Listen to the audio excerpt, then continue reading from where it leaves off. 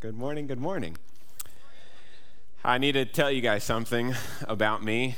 You likely don't know it, and I figured we've been spending enough time together recently that I should just let you know. The movie Crazy Rich Asians is one of my favorite movies of all time. I feel the need to tell you because I'm not sure that there are a laundry list of people who would say that that movie is in their top 5 movies of all time, but it's in mine. It's in mine. So that can tell you whatever you need to know or wish you didn't know about me, but it's definitely one of my top favorite movies. And it's a movie that was released back in 2018, and it was back when we used to go to the movie theater to watch movies. And it's written it's based on the best-selling novel that's written by Kevin Kwan by the same title. And the movie itself, it chronicles the story of this woman named Rachel Chu. And Rachel's an econ professor who lives in New York, and she was raised by a single mother. She comes from modest means. And Rachel ends up meeting and dating and falling in love with this guy named Nick Young. And Nick, in the movie, he just happens to be the son of one of the wealthiest families in all of Singapore and the eventual heir to that family business. But here's the kicker of the movie. Rachel has no idea who he is. No clue that that's who he is. And it isn't until they take a family trip to Singapore for one of his cousin's weddings that she starts to figure out who this Nick guy and who his family actually is. And like any good romantic comedy, there's immediately this just incredible tension between the mom and the girlfriend. And so Rachel is on her way to Singapore with Nick, and she meets Nick's mom, Eleanor, and the relationship gets off to what I would call more than a rocky start. And the rocky start is largely to this huge difference and discrepancy in the social and economic status of the two families. You know, Eleanor's family status is way up here, and the family that Rachel comes from is down here. And so that leads to a ton of tension and a rocky start. And Rachel starts to recognize it immediately. She starts to recognize this idea that she doesn't necessarily seem to fit here. She starts to observe about herself that she might just never be enough to be part of this family. Well, about halfway through the film, there's this specific scene that I want to draw you into, and it's a scene where Eleanor and Rachel, in this sort of climactic moment, they meet at the top of this staircase, and it's just the two of them standing there. And in this moment, Eleanor begins to actually share with Rachel that she too didn't feel like she was enough when she was first entering the family way long ago. And so for a split second, as somebody that's watching the film, you start to get this little flick of hope that, oh, maybe, just maybe, Rachel will be able to fit in. Maybe she'll be enough to fit in as well. But that moment gets taken away pretty quickly as the conversation changes course, and Eleanor begins to sort of coldly and slowly and intimidatingly walk towards Rachel. She towers over here, as Rachel is one step lower, she towers over and she extends her hand and just leaves it right on Rachel's face and stares her straight in the eyes and says this in the most cold manner you could possibly imagine. She's explaining what it's been like, what she's gone through to be able to be enough, and Eleanor says, but having been through it all, I know this much, as she looks at Rachel, you will never be enough. And the scene ends as Rachel standing alone on the staircase, tears streaming down her cheeks as those words reverberate in her mind again and again. You will never be enough. Are you enough? Are you enough? Have you ever asked yourself that question? Or have you ever asked someone else to answer that question on your behalf? Are you enough? You see, if you have wondered it, or if you have ever asked yourself that question, whether out loud or just in your own head, I want you to know that you are by no means alone in asking that question. You are absolutely not alone. You see, because I'm a millennial, I did a quick scan of social media, and I found that over 1.2 million people have posted on Instagram using the hashtag #IamEnough. So that question, am I enough, has weighed so heavily on over 1.2 million people that they found this need to go out and publicly proclaim it into the universe. That's saying, here's my answer to that question. It's been such a weighty question in my life. I need to answer it for everybody in the entire world to see and to know. Here's my answer. And so I just wonder if 1.2 million people have felt the weight of that question so much that they've actually gone and answered it publicly into the internet world, then how many more people have wondered it privately in a one-on-one conversation or even in their own internal thoughts? I'd imagine quite a few. You see, I think this points to something that's true of us. I think it shows that one of our deepest and our most core longings as human beings is to be enough. We just want to feel like we're enough, and we're constantly looking for something or someone to tell us that we're enough. It's like we go around walking through life every day, sort of implicitly thinking or saying to ourselves, I just need someone or something or anyone or anything to just tell me or validate or affirm the fact that I'm enough. That's all I'm looking for. Would anybody be willing to do that for me? And I think it's so core to us. It's such a core longing that we have, this desire to be enough, that it manifests itself in a way that when something or someone actually does even momentarily give us that potential validation that we are enough, we cling to it and we white knuckle it and we don't want to let it go. It's like we attach ourselves to that thing or that group or that institution or that person, and we're like, I'm not letting go of that. I think that's why, maybe if you've ever wondered about that teenager who keeps hanging out with that group of friends that you're just like, they are up to no good, and you can't figure out why they continue to hang out for them, I'm guessing it's because in that group, for whatever reason, momentarily they felt like they were finally enough. Or you're wondering why your friend continues to stay in this dead-end job where they're overqualified and underpaid and it's an unhealthy work environment, and you just can't figure out why are they still there. It's likely that it's because that role at some point, somewhere, somehow gave them this sense that they were enough. You see, when something gives us even a glimmer of hope that we're enough, we kind of cling to it and we hold on to it so hard because this need in us is so clear. We have such a core longing to be enough. I at least know it's true of me. It's definitely true of me.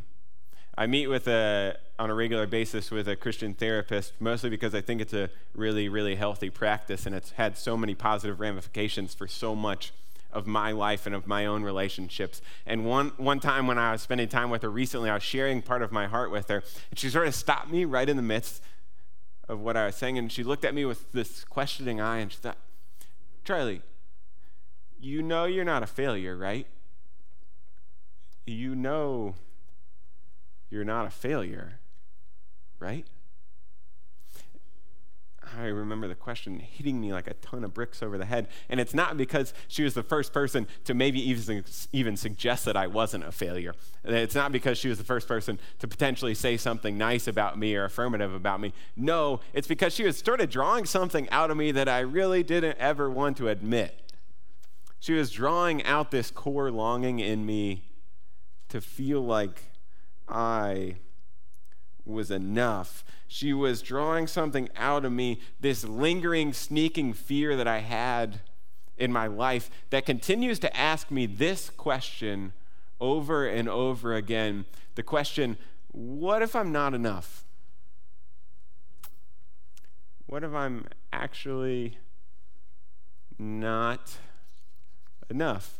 What if I'm not enough as a husband or a son or a friend or a coworker, as a pastor? That's my fear. If I'm honest with you, that's my fear, that I just might not actually be enough. Do you ever feel that too? Have you ever wondered that or felt that too?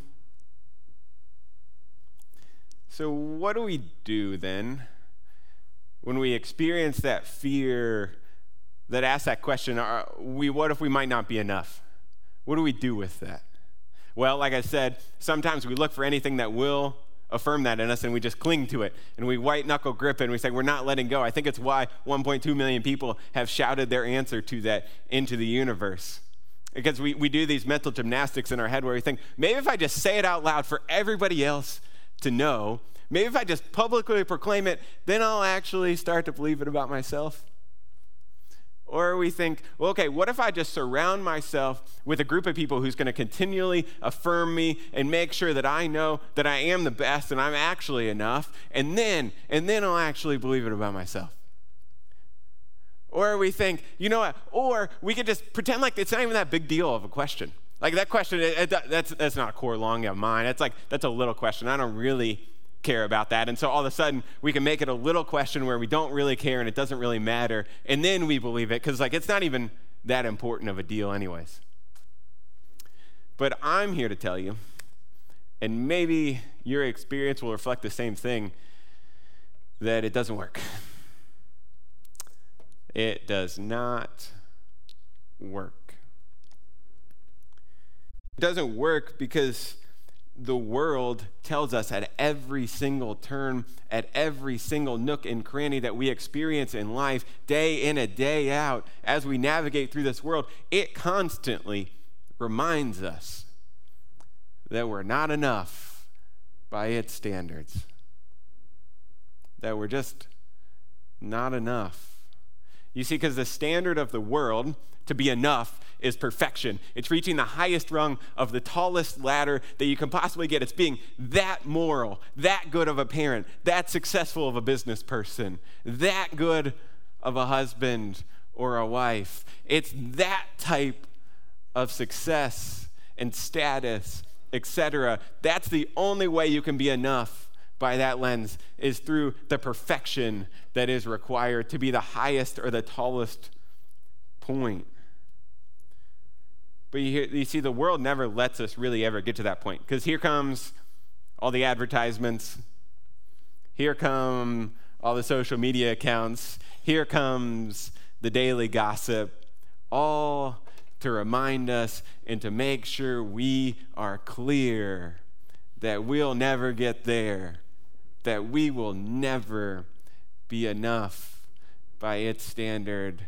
It is like Eleanor to our Rachel Chu, staring us in the eyes and saying, you will never be enough.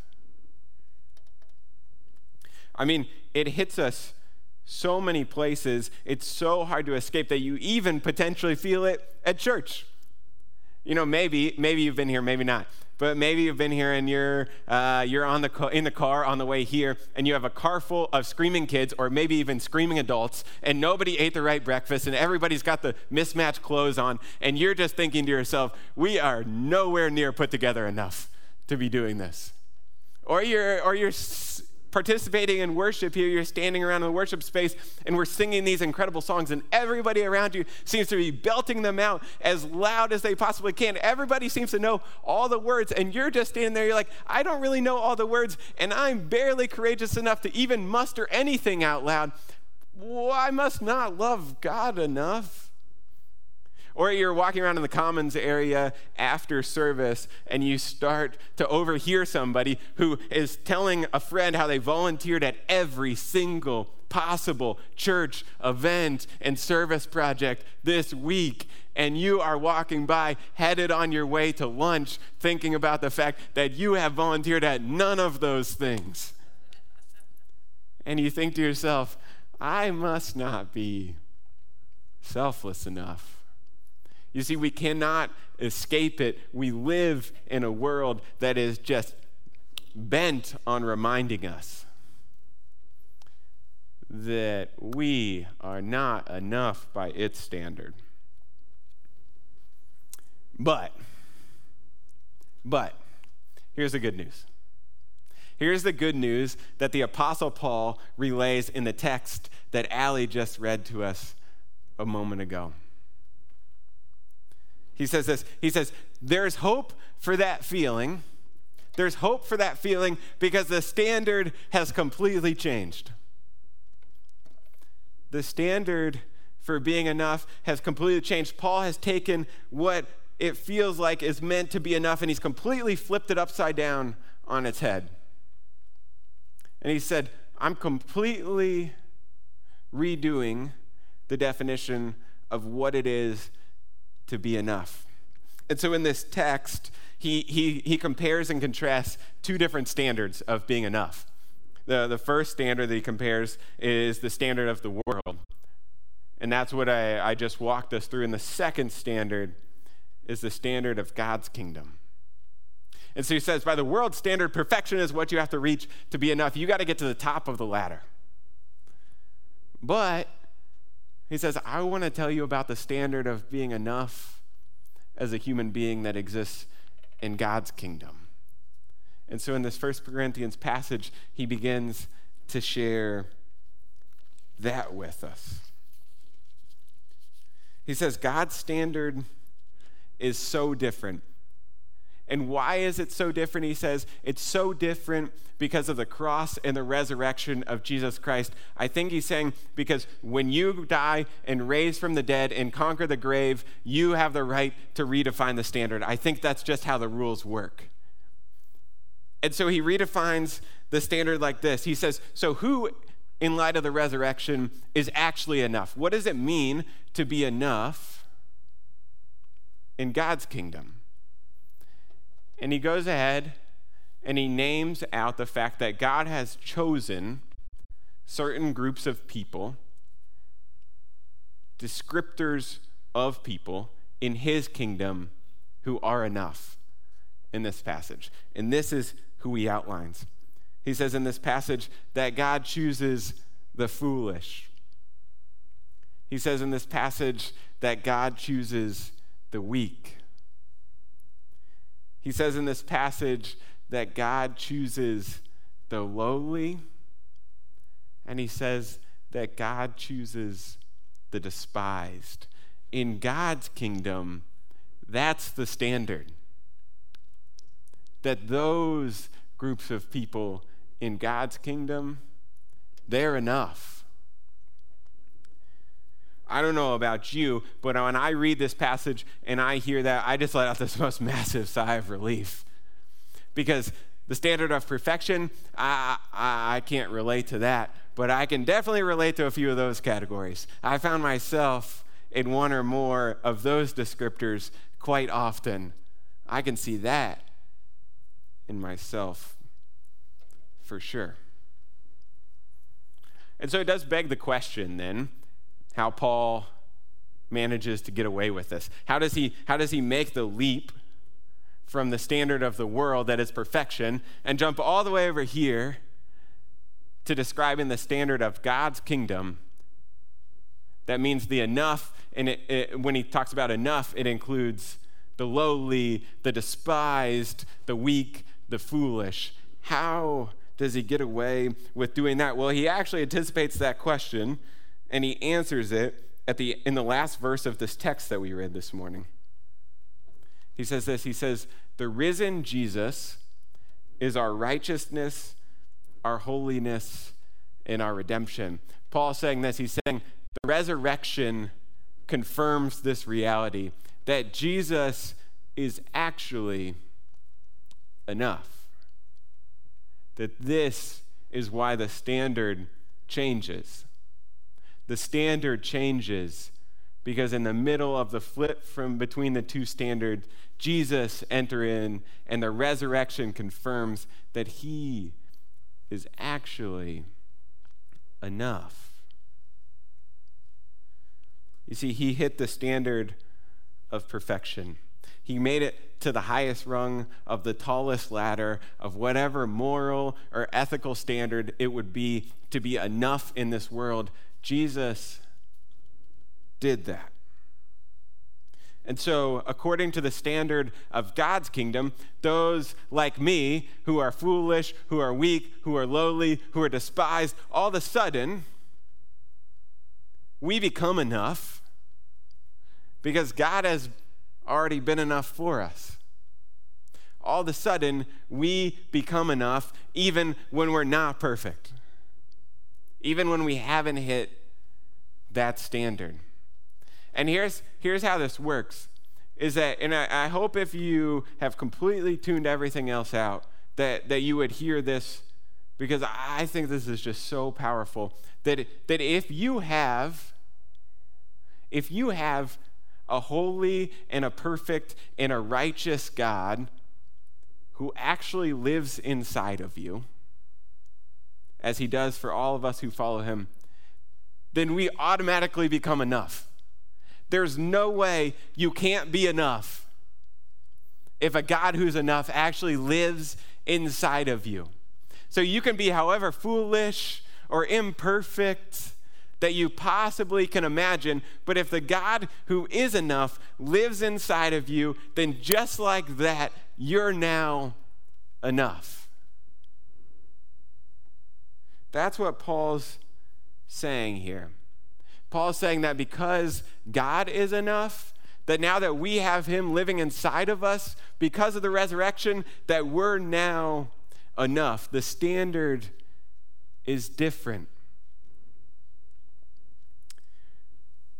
Admittedly, well, if you're like me, sometimes admittedly there's a difference between sort of hearing something like this and cognitively wrapping your mind around it, and that between that and actually having it manifest itself in your daily life, actually living into it. And so sometimes, if you're like me, there can be a gap between things that we hear and we say, yeah, that sounds great, or I kind of understand that, and then how we actually live into that reality, say, how it manifests itself in our life on a Tuesday afternoon when we're at the grocery store and someone in front of us in line is going way too slow. So sometimes there's a gap, at least if you're me, between those two things. And I think, if I'm honest with myself, that part of this truth, part of what I've been explaining here, the most difficult part is not necessarily hearing it and thinking, oh, that's nice, but it is figuring out, what does it mean for us to actually live into that?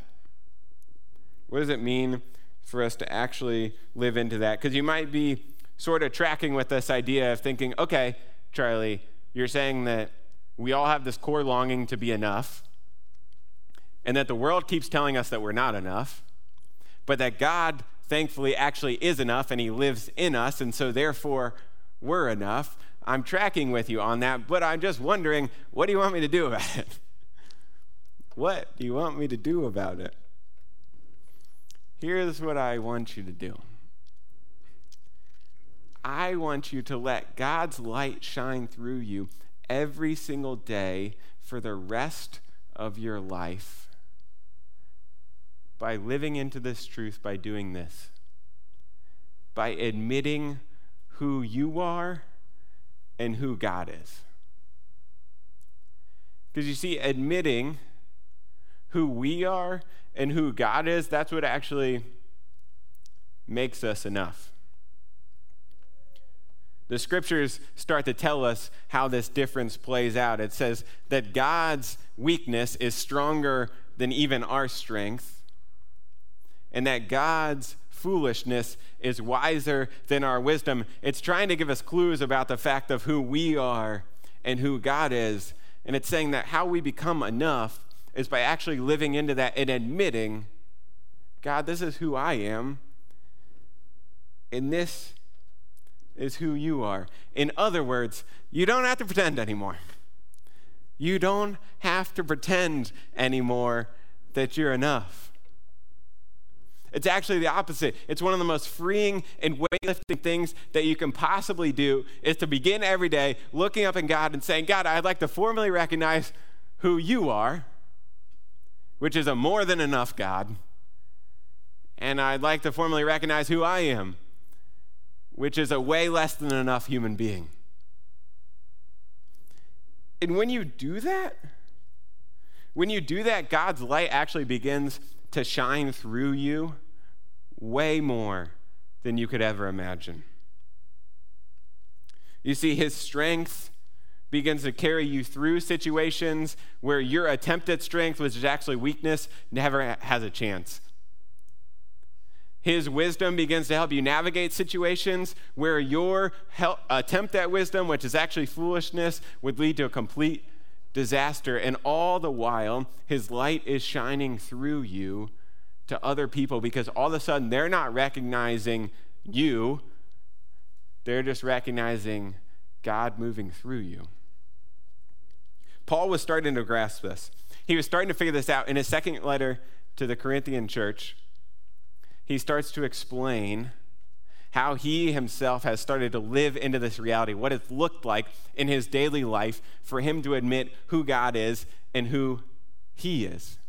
When he says this, he's reflecting on Jesus' words, saying, "My grace is sufficient for you, for my power is made perfect in weakness." And Paul's reflecting on these words from Christ to the point where he gets to the point and he says, here's my reflection on this.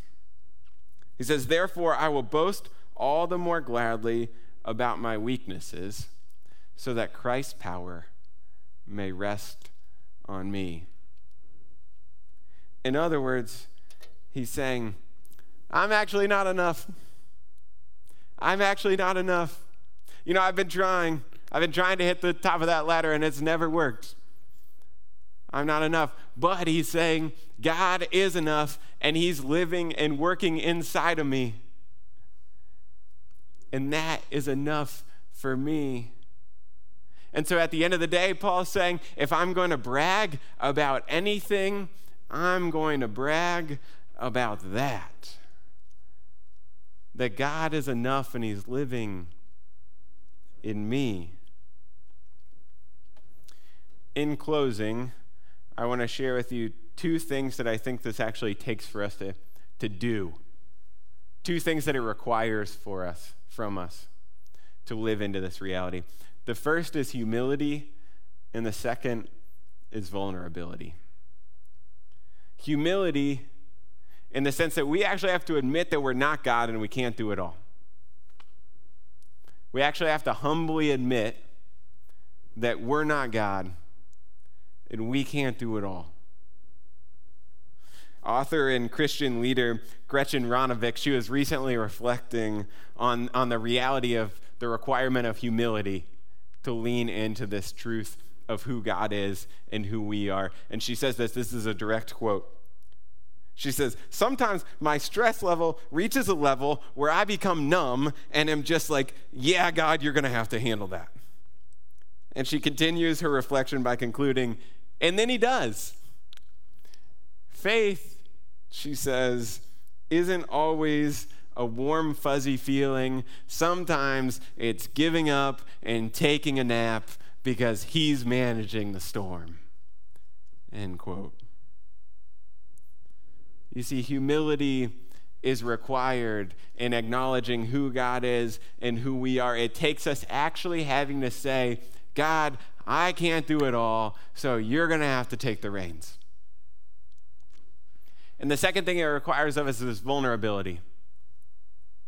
You see, living into this reality of who we are and who God is requires us to be vulnerable. It actually requires us to be honest with ourselves and with other people about some of our shortcomings and flaws. And what I'm not saying is that we should be okay or that with some of the unhealthy or sinful realities of our life, or that we should desire to stop growing. I'm not saying that, but I am saying that I think we have to, and I think the scripture is saying that we have to honestly acknowledge and vulnerably admit the ways that we fall short.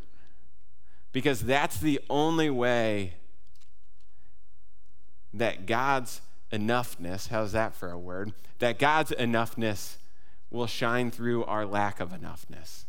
That our vulnerability is the only way that people around us will actually get to see God shining through us and that his enoughness would take the place of our not enoughness. Theologian Henry Nouwen, he observes this about our vulnerability, our need to vulnerably admit who we are and who God is. He says this, he says, I'm deeply convinced that the Christian leader of the future is called to be completely irrelevant and to stand in this world with nothing to offer other than his or her own vulnerable self. To stand in the world with nothing to offer other than his or her vulnerable self. That is the way that Jesus came to reveal God's love, he said. He's saying that God desires to shine through you and me. He wants his radiant love and light to come through us, but the only way it can make its way through us, and get to other people is by us being vulnerable enough to admit that we're not enough and that God's enoughness can actually shine through us.